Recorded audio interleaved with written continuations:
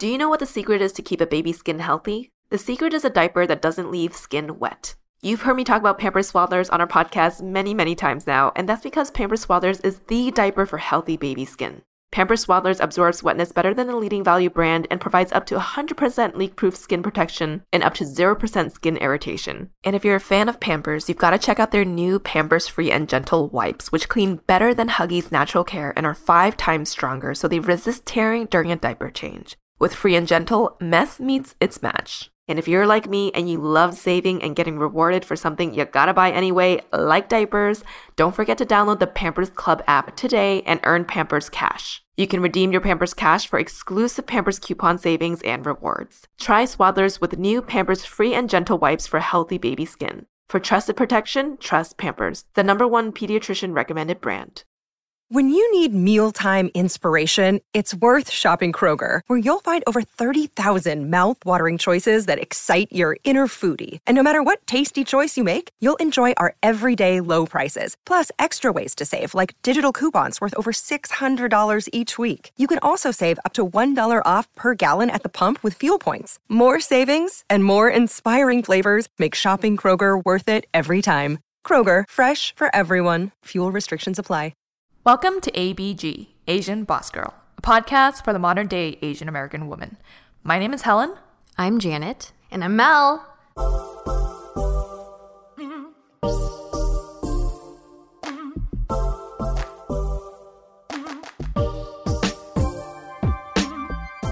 Some call it post-grad life, others call it the gray zone. Whatever you call it, the time period after you graduate college to the first couple of years of your job is tough. It's this unpredictable time in your life that you feel that you weren't prepared for, or that direction of your life can turn at any point.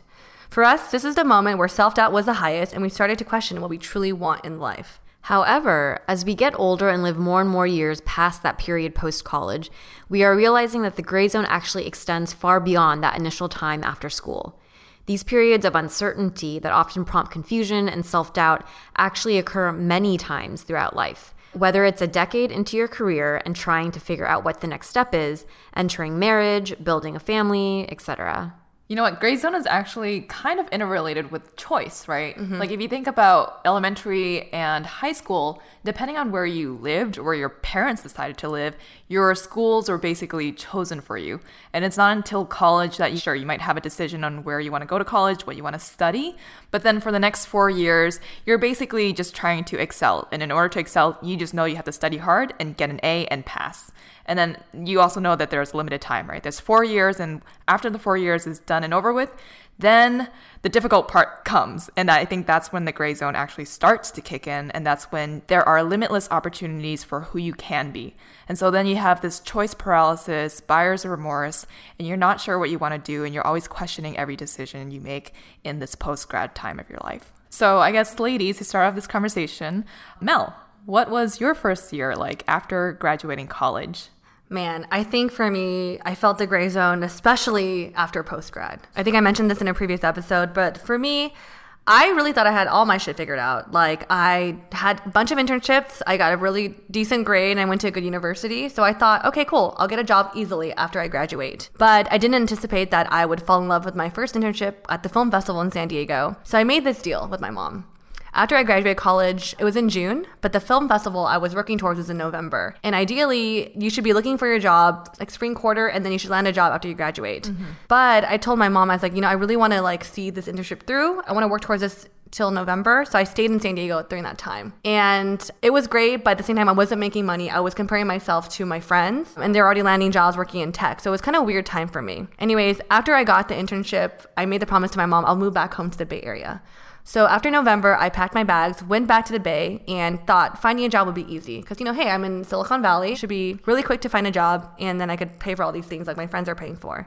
But didn't expect that Wong Fu released an internship for the following few months. And I was at crossroads. I remember I was telling myself, no, I need to find a job. I made that promise to my mom. She helped me pay for that time when I was working at the film festival. I need to do this for her. That's what society wants. They want me to find a job after college. But I was so intrigued by this internship because I knew I wanted to work in YouTube. I want to work for Wong Fu. And I wrote this Tumblr blog post, and I was like, you know what? I'm going to apply for Wong Fu. And if I get it, I think it's a sign that I need to go for it. If I don't get it, I'll stay in the Bay. I'll look for a job and just be like everyone else. I ended up getting the internship at Wong Fu, and I know it literally just set everything off for me. So it's like I had this like realizing my dream moment when I got it, and I packed my bags, moved to LA. Wasn't making any money, like, to be honest, because You're such a creative. Gosh, I didn't. Wait, how long was this out of school at this point? So I graduated in 2013 in June. I got the internship for Wong Fu in 2014 in February. Oh, so actually that's 6 months. Yeah, Yeah, 6 months. but then you were doing film festival before. Yeah. Between then. Yeah. So you still felt like engaged and you weren't questioning. So I was working towards something like the film festival that was unpaid as well.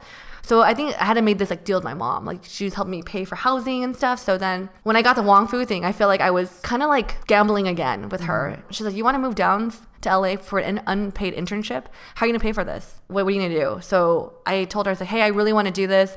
I'll find a part-time job as I do this internship, which I did. I was working as a research for this documentary that paid me a little bit, but my time at Wong Fu was great because it was like my dream. Like I got to work with these YouTubers I looked up since I was like 16, and that was great. But the moment that internship ended, I didn't know what to do again. And how many months was that internship? I was there from I think February till June again, so probably like a couple months.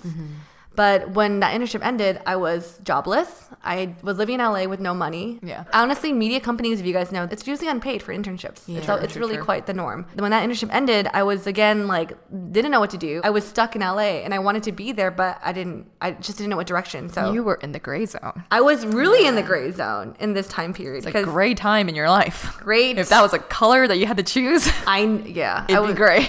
I was very stuck, to be completely honest. I ended up finding, luckily, due to Wong Fu, I met someone who is actually one of our producers now, Eric, and I started working with Eric, and I started tour managing and producing like YouTube videos, which was like amazing.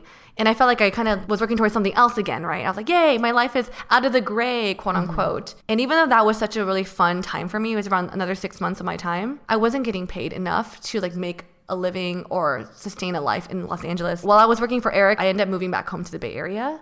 I was working remote because a lot of my job required travel, which was like fine because I got to like, not pay for rent and stuff. But then that job, it ended as well. And I was again stuck at home with no job. No idea where to go, and I was job hunting, but I feel like that's a pretty consistent story with people who are creatives, right? It's Yeah. like you don't have a steady stream of income, and you also just never know when there's going to be a big project that can last you for a long period of time.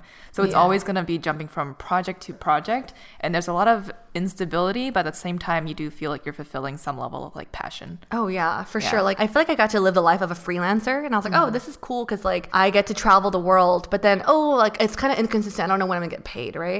When you're going through it and you first land a gig and you know it's going to be up in like a couple of months, Yeah. you're focused on just like really loving the work, right? You're Yeah. like, you're not really thinking about the couple months ahead. And that probably speaks to like a personality thing, because I also went through periods where I did that, but I don't like Yeah. feeling. So I would not be able to enjoy the experience because I was like always thinking about like, I don't know what's going to happen after. No, and exactly. I guess the good thing about the gray zone, you're trying to figure out what you like and what you don't like, right? So with that experience, I realized, hey, I don't like living paycheck to paycheck. I knew my next move, it had to be full time. So after that internship or that job ended, I was looking for a full-time job, but I knew I wanted to be in LA. I moved back and forth, I think, so many times. But then finally I made a decision after that producing job or tour managing job ended. I'm going to move back to LA. I'm going to find a full-time job in LA and I'm going to make it work. I ended up moving to LA, and it was one of the worst times of my life because I was job hunting for about 6 months.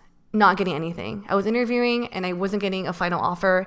And at that time, I saw a lot of people and my peers coming up in my work. I started spiraling out because I was comparing myself to saying, hey, why does she have the opportunity that I used to have? And I don't get that anymore. And when you're job hunting, you're getting turned down. You don't feel like you're working towards anything. It's very, total shot to confidence. Yeah. And I think I was alone. You guys know me, I'm an extrovert. I had no one to talk to.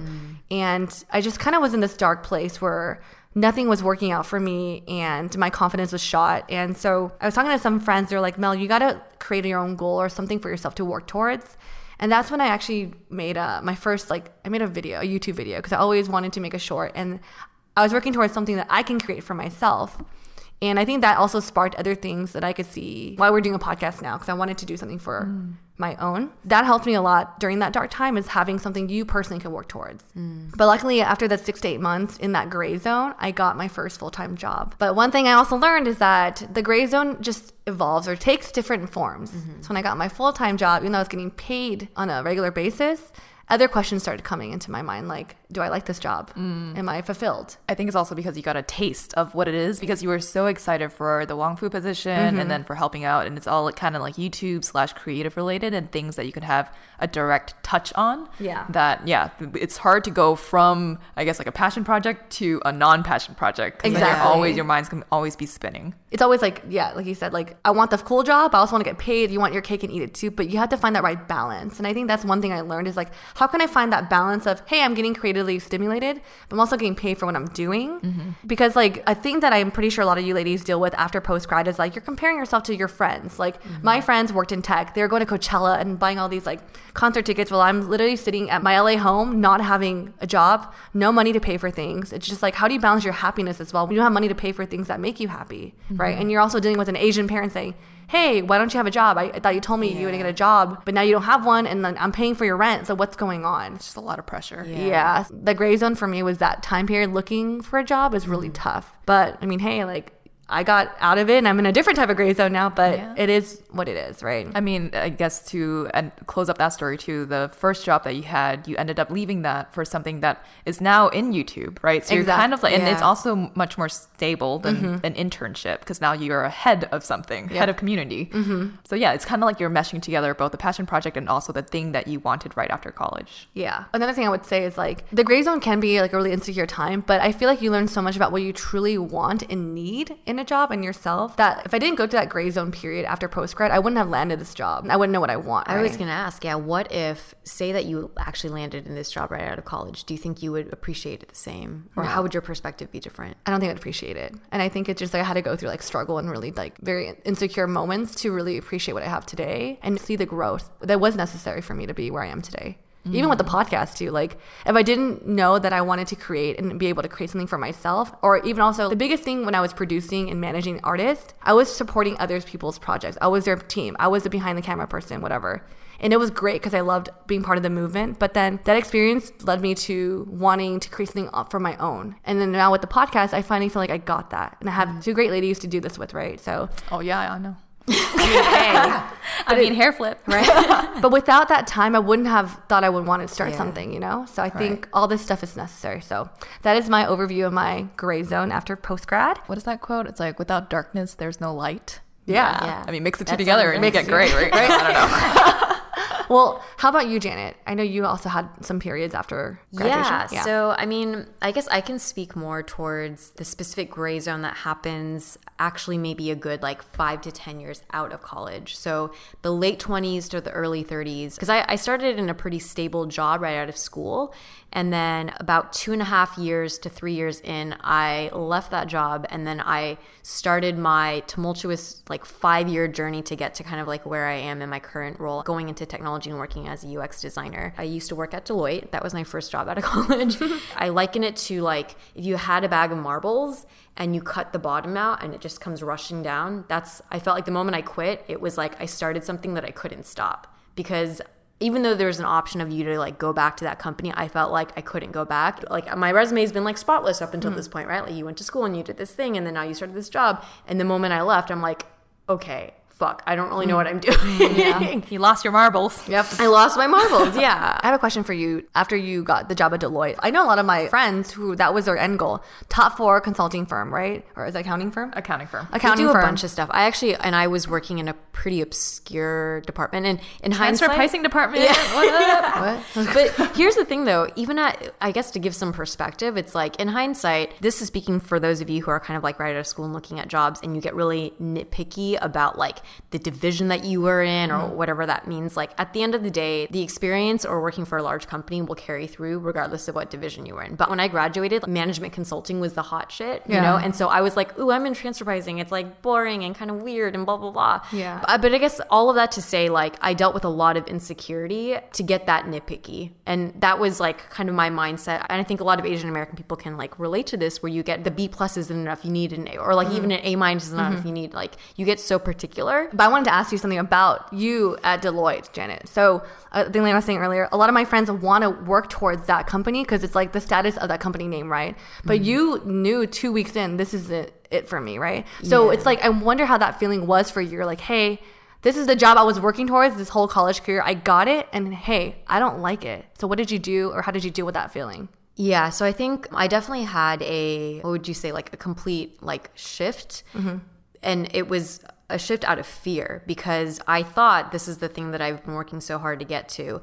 And then the moment that you're there and you realize that it doesn't feel like it's fulfilling. I'd been there for, like a week and a half to 2 weeks. And I thought, oh my God, if this is going to be my life for unforeseeable future, I don't think I can do this. And then you go into but then what else can I do? And I had a huge like question mark. And I think that was like very, very scary. I had like pretty deep depressive period when I was working there for the next like year or so.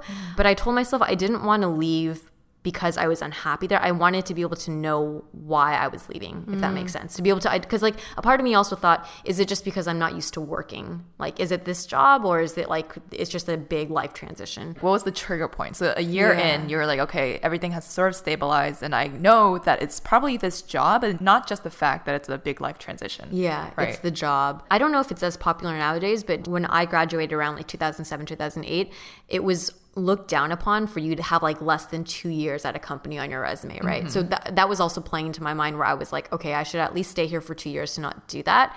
Nowadays, I don't know that I would give the same recommendation to like fresh grads if you're unhappy, but I do think that it's important if you're unhappy in your work to stay long enough to figure out why, right? To have some like self-reflection and understand if it's the job, if it's just you transitioning, or what specific aspects of the job you don't really like. But I stayed there to the point where I felt like I actually was okay with the job itself. I wasn't unhappy going to work. I didn't want to do this long term and I didn't quite know what else to do. So when I left my job, I kind of had an inkling of a couple of different things I was interested in, but I didn't really have anything concrete to go into. But what actually helped me pull the trigger, because I realized like I wasn't like super depressed anymore, but I was still in a pretty negative mindset.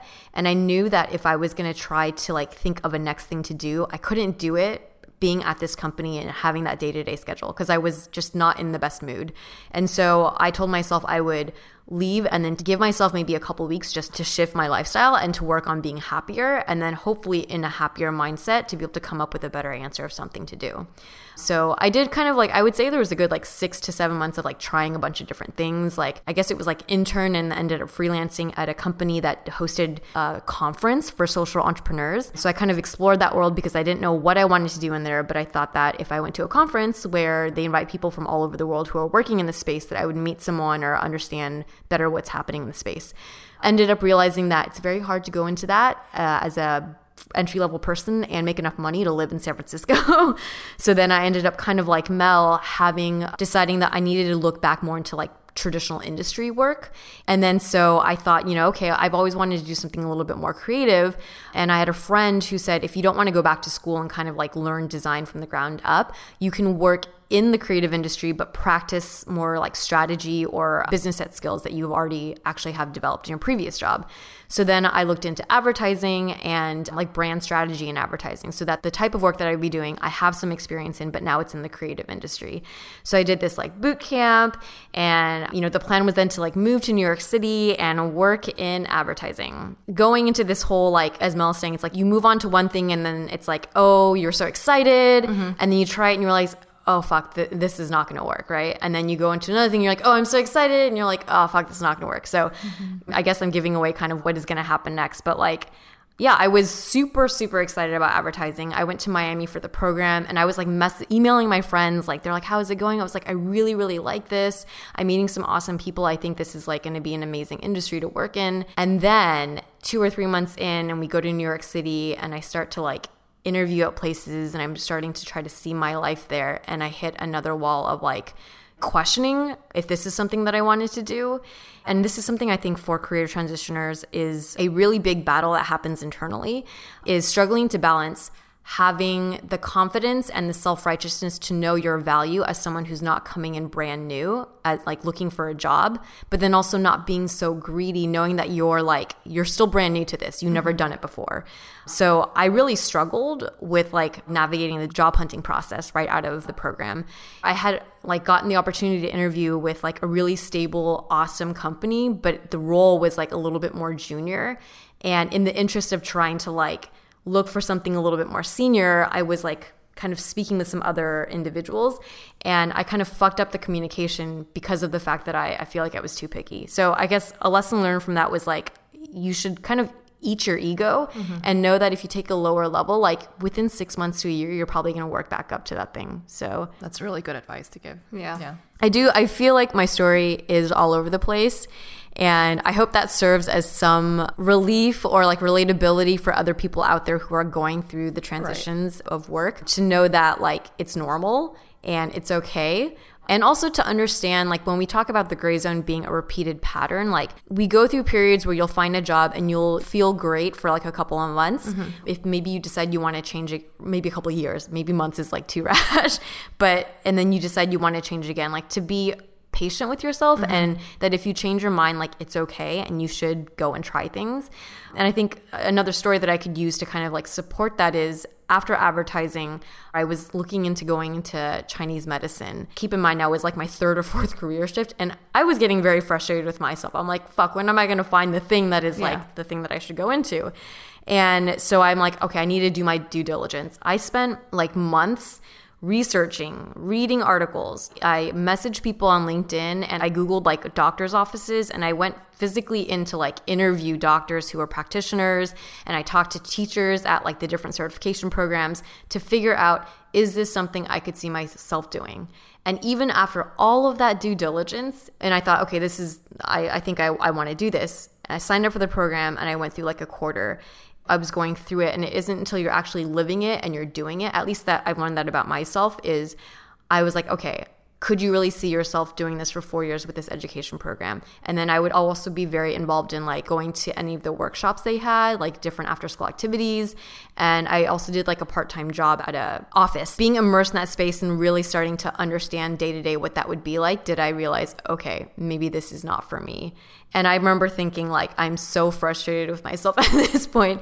And because there's an aspect of, if I want to change again, like A, what is the thing that I should change into? And then B, do I have the energy to do that again? And then C, what am I going to tell my friends and family, right? And it's not just about your own image, but at that point I was like, I don't want to put my poor parents through another, like feeling like they don't know like if I'm going to be okay. So then I ended up going into UX design and doing another round. Some of my friends during that period, I was like, if this is not it, I don't know what is.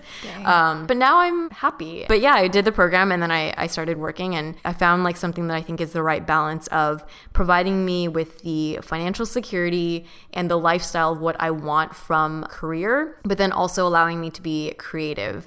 And also it's an industry that is, I think, dynamic enough that I could find work at a corporate setting if I wanted to, or I could find work at a startup and like a smaller team if I wanted to. So being able to identify that those are things that matter to me took trying like 3 or 4 different things, and 3 or 4 very, very different things. But I think that is incredibly helpful, especially for millennials nowadays, right? Because nowadays, I think 2 to 3 years is like max before people jump to different jobs. Yeah. I would say our generation, or right before our generation and before, a lot of people would say my first career is going to be my lifelong career, or I'm going to do whatever I can to have that financial stability. And as long as I have financial stability, I'll be happy that I can, feed into happiness in some other way. But I think your story probably resonates with a lot of people out there who are jumping from job to job to job, and knowing that there's like reassurance that it's okay, and that eventually you'll come around and you'll find what it needs to be.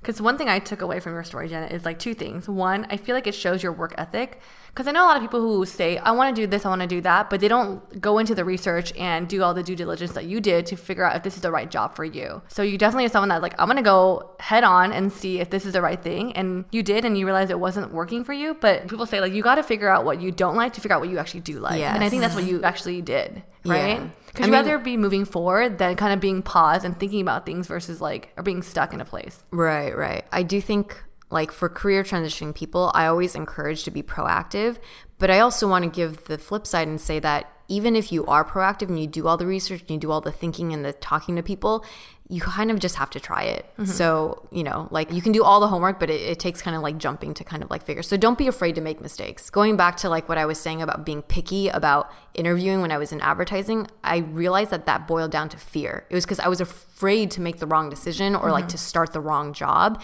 And it's better to just get started, because then you can like move on to the next thing and self-correct.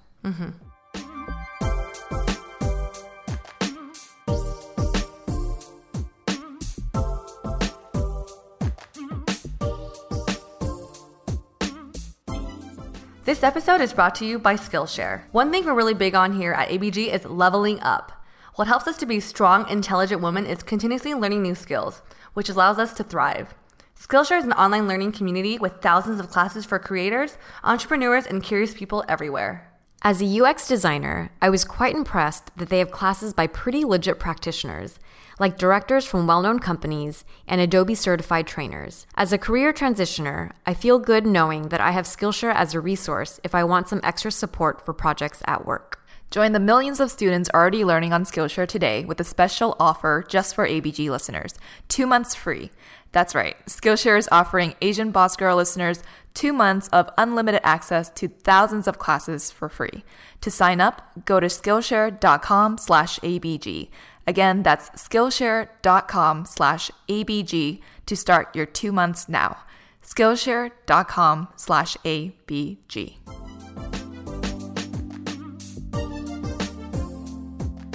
So speaking of having a career for a very long time, like the previous generations, Helen actually has her job for like 7 I've had 6 one years. job. It's actually really interesting that all three of us offer different perspectives. Like Mel went directly into like the passion route, and then Janet went into Deloitte, and I'm also in a Big Four now, but then Janet jumped out of it 2 years out and then tried a bunch of different things, and now she's happy where she is, versus I've been at a Big Four for 9 years now, for a long period of time. And so the question of, I guess, did gray zone hit me right after college? I would say probably not. I felt like right after I got my job, I was very happy about the prestige of it, right? Like Janet, you were saying Deloitte is a very prestigious name, and you're like, oh, should I be leaving this job for something else, or is it really just the work itself? I remember thinking to myself, like, oh, this is a really good job. What I have to do is put my head down and just work really hard. And as long as I work hard, then I'm going to reap the benefits of whatever this job is going to give me.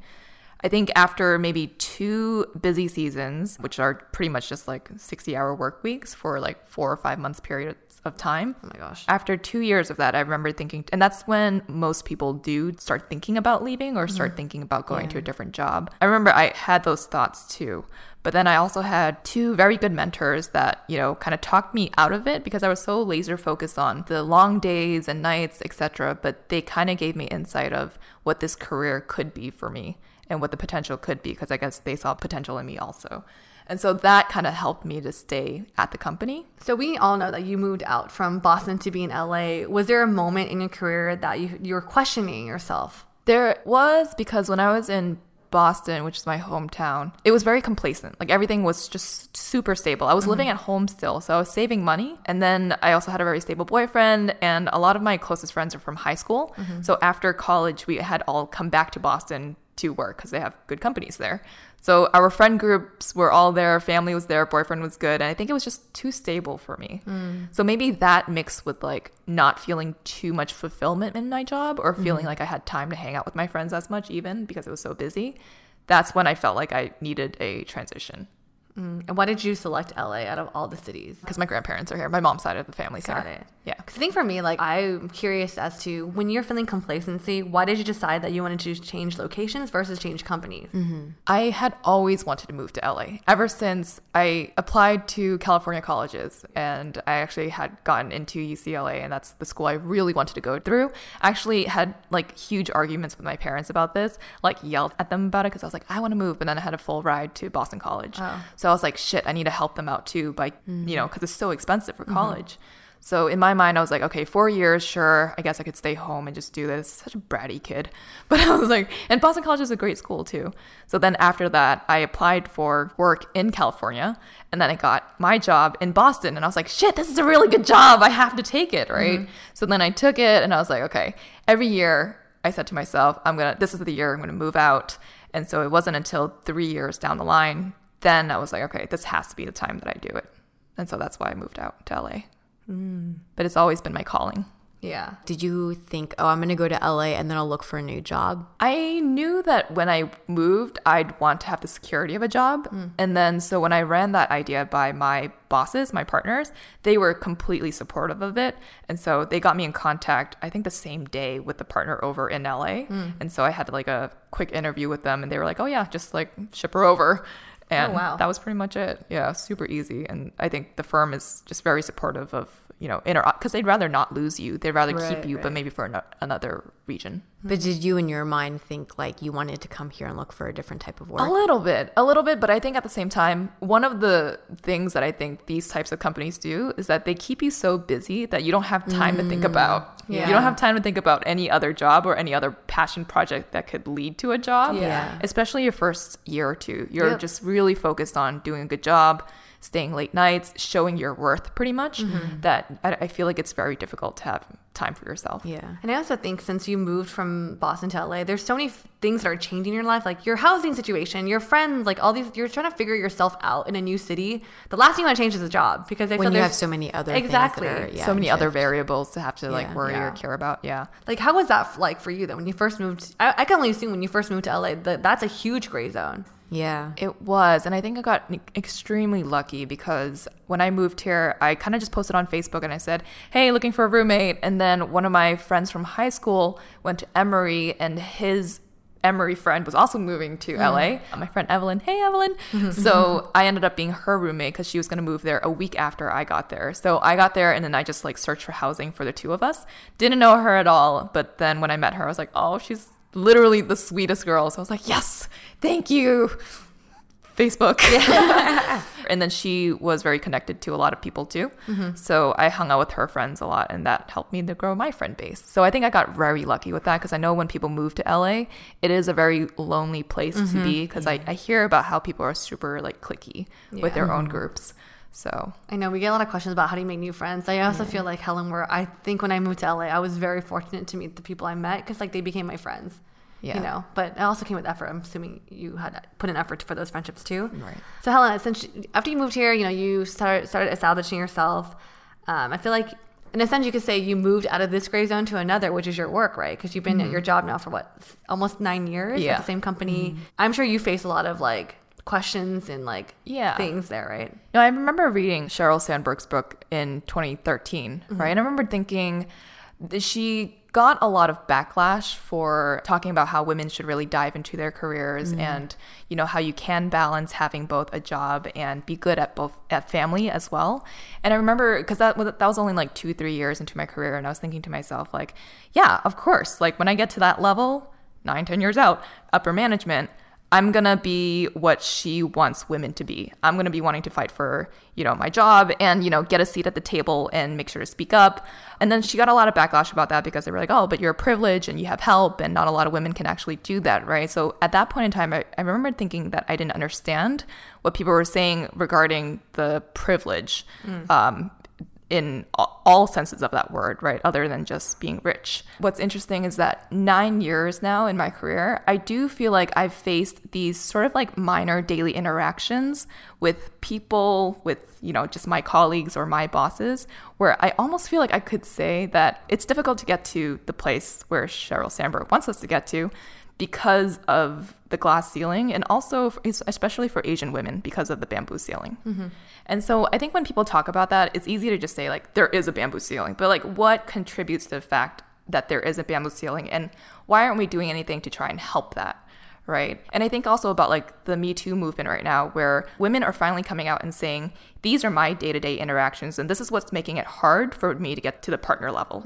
And so now what we see is that there are things that are being implemented. For example, within my company, there is, if women are trying to get to the partner level, there are mentors who are both men and women who are going to try and help specifically these women who are trying to get to the partner level. And I think that came literally out of Me Too. It came from women just speaking up and saying like, this is a difficulty in my career and I feel like I can't break this glass ceiling. And so for me, I'm starting to feel like I'm seeing this like bamboo ceiling, which is that there are also these day-to-day interactions where Asian people go through specific things within their jobs, and we kind of struggle through it in silence. We don't really talk about it with each other. We don't express that these are sort of the inhibitions that are holding us back from getting to those like upper management positions. So you're kind of hit with the double whammy. Like you not only have the glass ceiling, but you have a bamboo ceiling as well, being Asian American, right? Right. One example of that, and maybe this is for both like being a female and Asian, for example, like me as a manager, sometimes I'm in a room with my boss and then someone who's a subordinate to me, right, at senior level. There have been many times in my career where same situation and the partner will address the white male instead of addressing me, even though I'm the manager and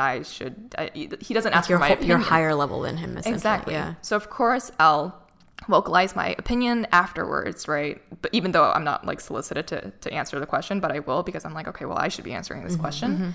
But at that point in time, I could be like, hey, or pull him aside and say, hey, why did you ask him to give a response instead of ask me? Like, what was it about that interaction? So those things, I feel like those small moments they seem so petty that you don't want to raise it up. You don't want to bring it up. You don't want to say like, I feel like I'm not being as valued as the manager in this group.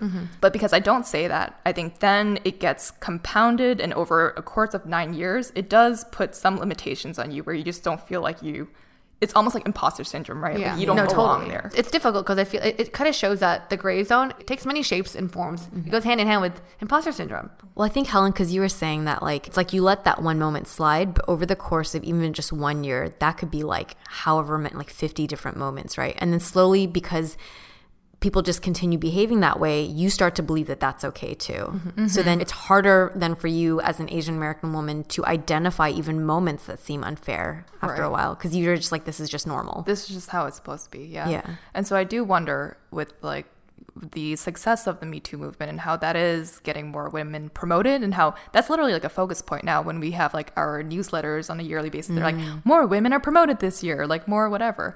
But I think what's interesting is that within our companies, like the Big Four, I would say that about 20% of the people that come in are Asian, but the people who actually get to the partner level is like 5%, right? And then why is that the case? What is it between that first entry level and the partner level that there's no discussion about what's happening with these sort of like minor daily interactions that are building up to the results of, 9-10 years down the line? So say there were like a handful of Asian people at the top, perhaps they got there playing the white man's game, versus like really standing up for the Asian perspective that then allows you to relate to them, because they maybe got there by then just like blending because they were male or because they were more, I don't know, something outspoken about certain topics. Yeah, I completely agree. I think that is the case. Like you kind of have to play into the game, and then some people can do that, but I think it's also a very limited amount, right? So it's like a fourth of the people that came in can actually play that game and get to the top.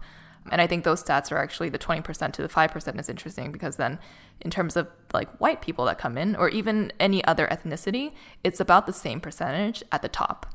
But it's only Asian people that are diminishes over time.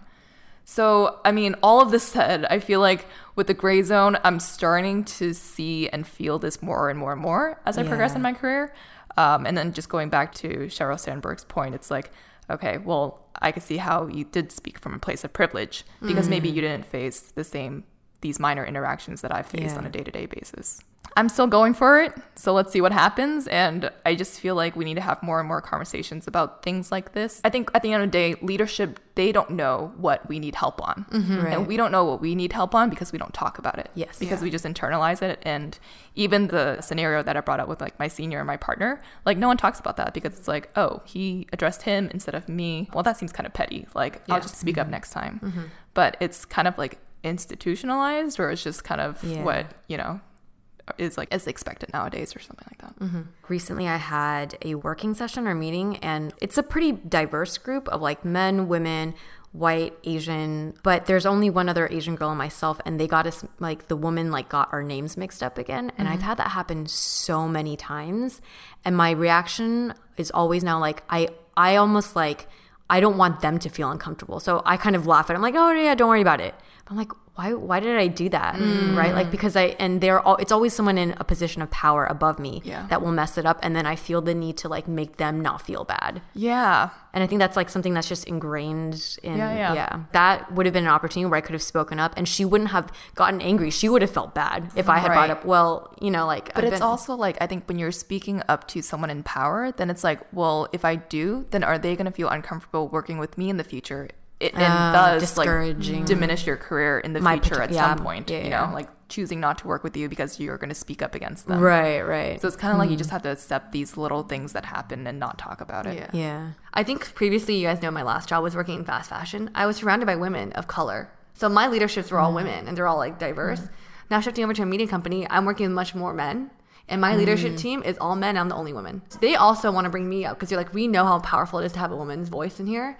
So it's just like also knowing that I feel like I'm more empowered. Like I need to be in this room to make this decision. I need to be here because I think naturally being a man, you see things differently, just how you are. And so when they're so used to seeing their perspectives, their own eyes as a man, it's unnatural for them to see things as a woman, feel things as a woman. So they need just that presence in their room just to say, hey, that's not right. I actually see it this way. We got to give more voices to other people in our company. And so even if it's not super like a strong statement, a woman's voice is very necessary in the room to make decisions. And I think also maybe your company is like a little bit newer age, right? Like they're a little bit more woke about diversity and how that is really helpful to add in different thoughts and ideas into a conversation. I do think that with these much longer traditional companies, these partners have been there for like 25, 30 years, right? So it's like they operate the same way day to day to day. They hear things, but it's like how they're not going to really shift anything until someone ruffles their feathers. Yeah. So yeah, I completely agree. I think with this Me Too movement, what I've seen is that I think men are kind of speaking up for women more. Like for example, if you see like a 6'2" white man and like a 5'2" Filipino woman walk into a room, more likely than not, you're gonna think that the Filipino woman is like his secretary or something, right?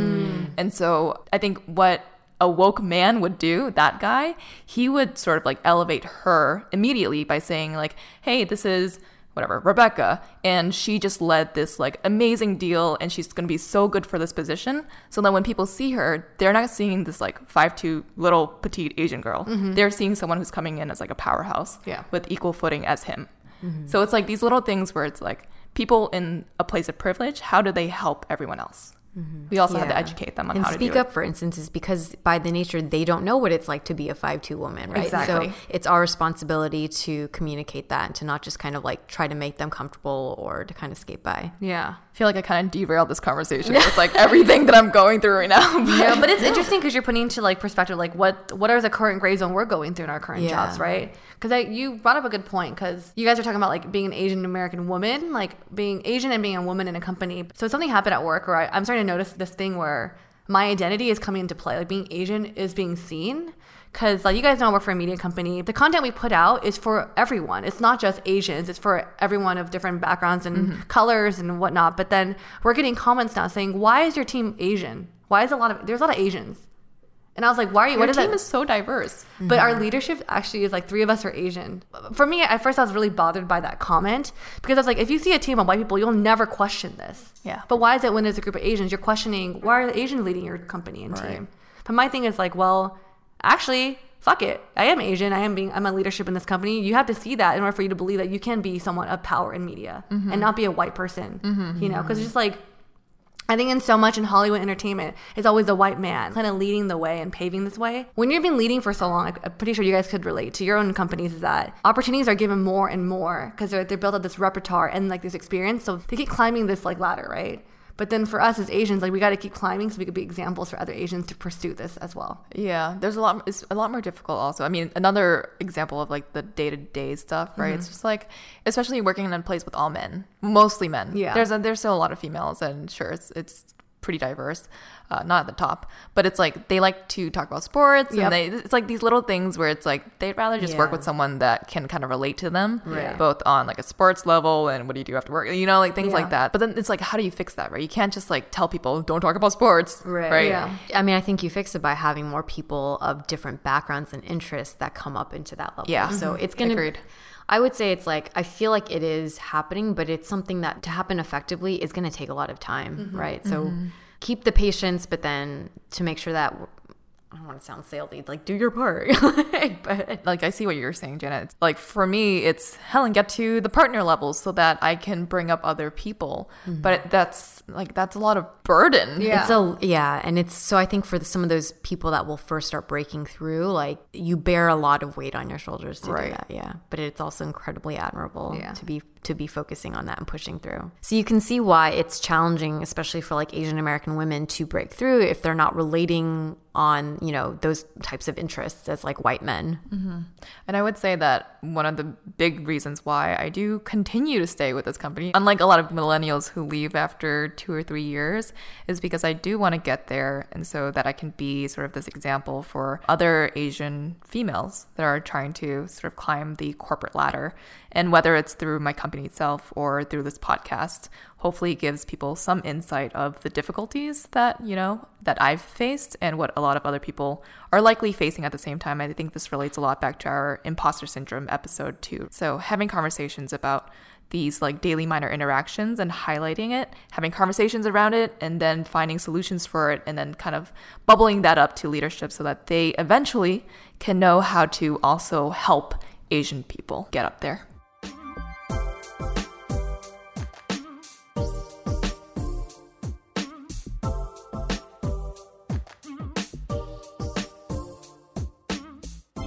So one of the greatest takeaways that I've personally kind of realized about gray zones after college is that it actually happens multiple times throughout your life. So instead of seeing them as periods to like conquer or get over, I think it's good to try to learn to embrace the variety that it provides in life and appreciate like the different opportunities and the growth that it can actually provide. Unpredictability and change can be really frustrating, but it can also be really exciting and freeing.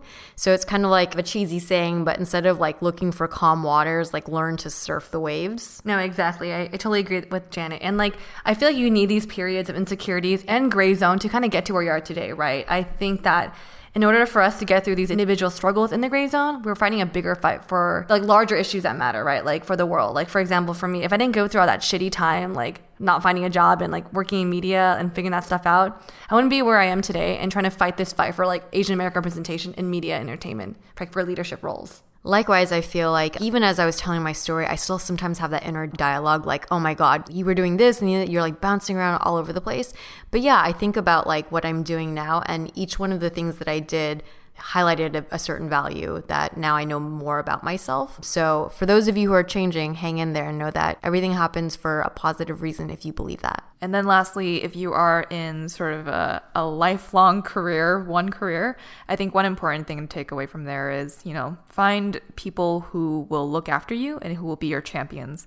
For me, I was able to sort of get through these 9 years because I had really good mentors and people who would show me sort of the bigger picture of what my potential was.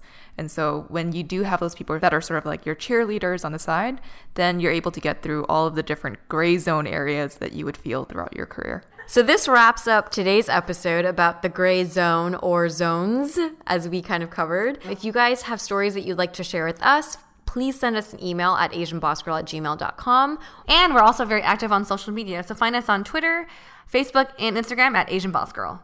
And if you like what you heard, leave us a 5 on iTunes and leave us a review. We always like to see those.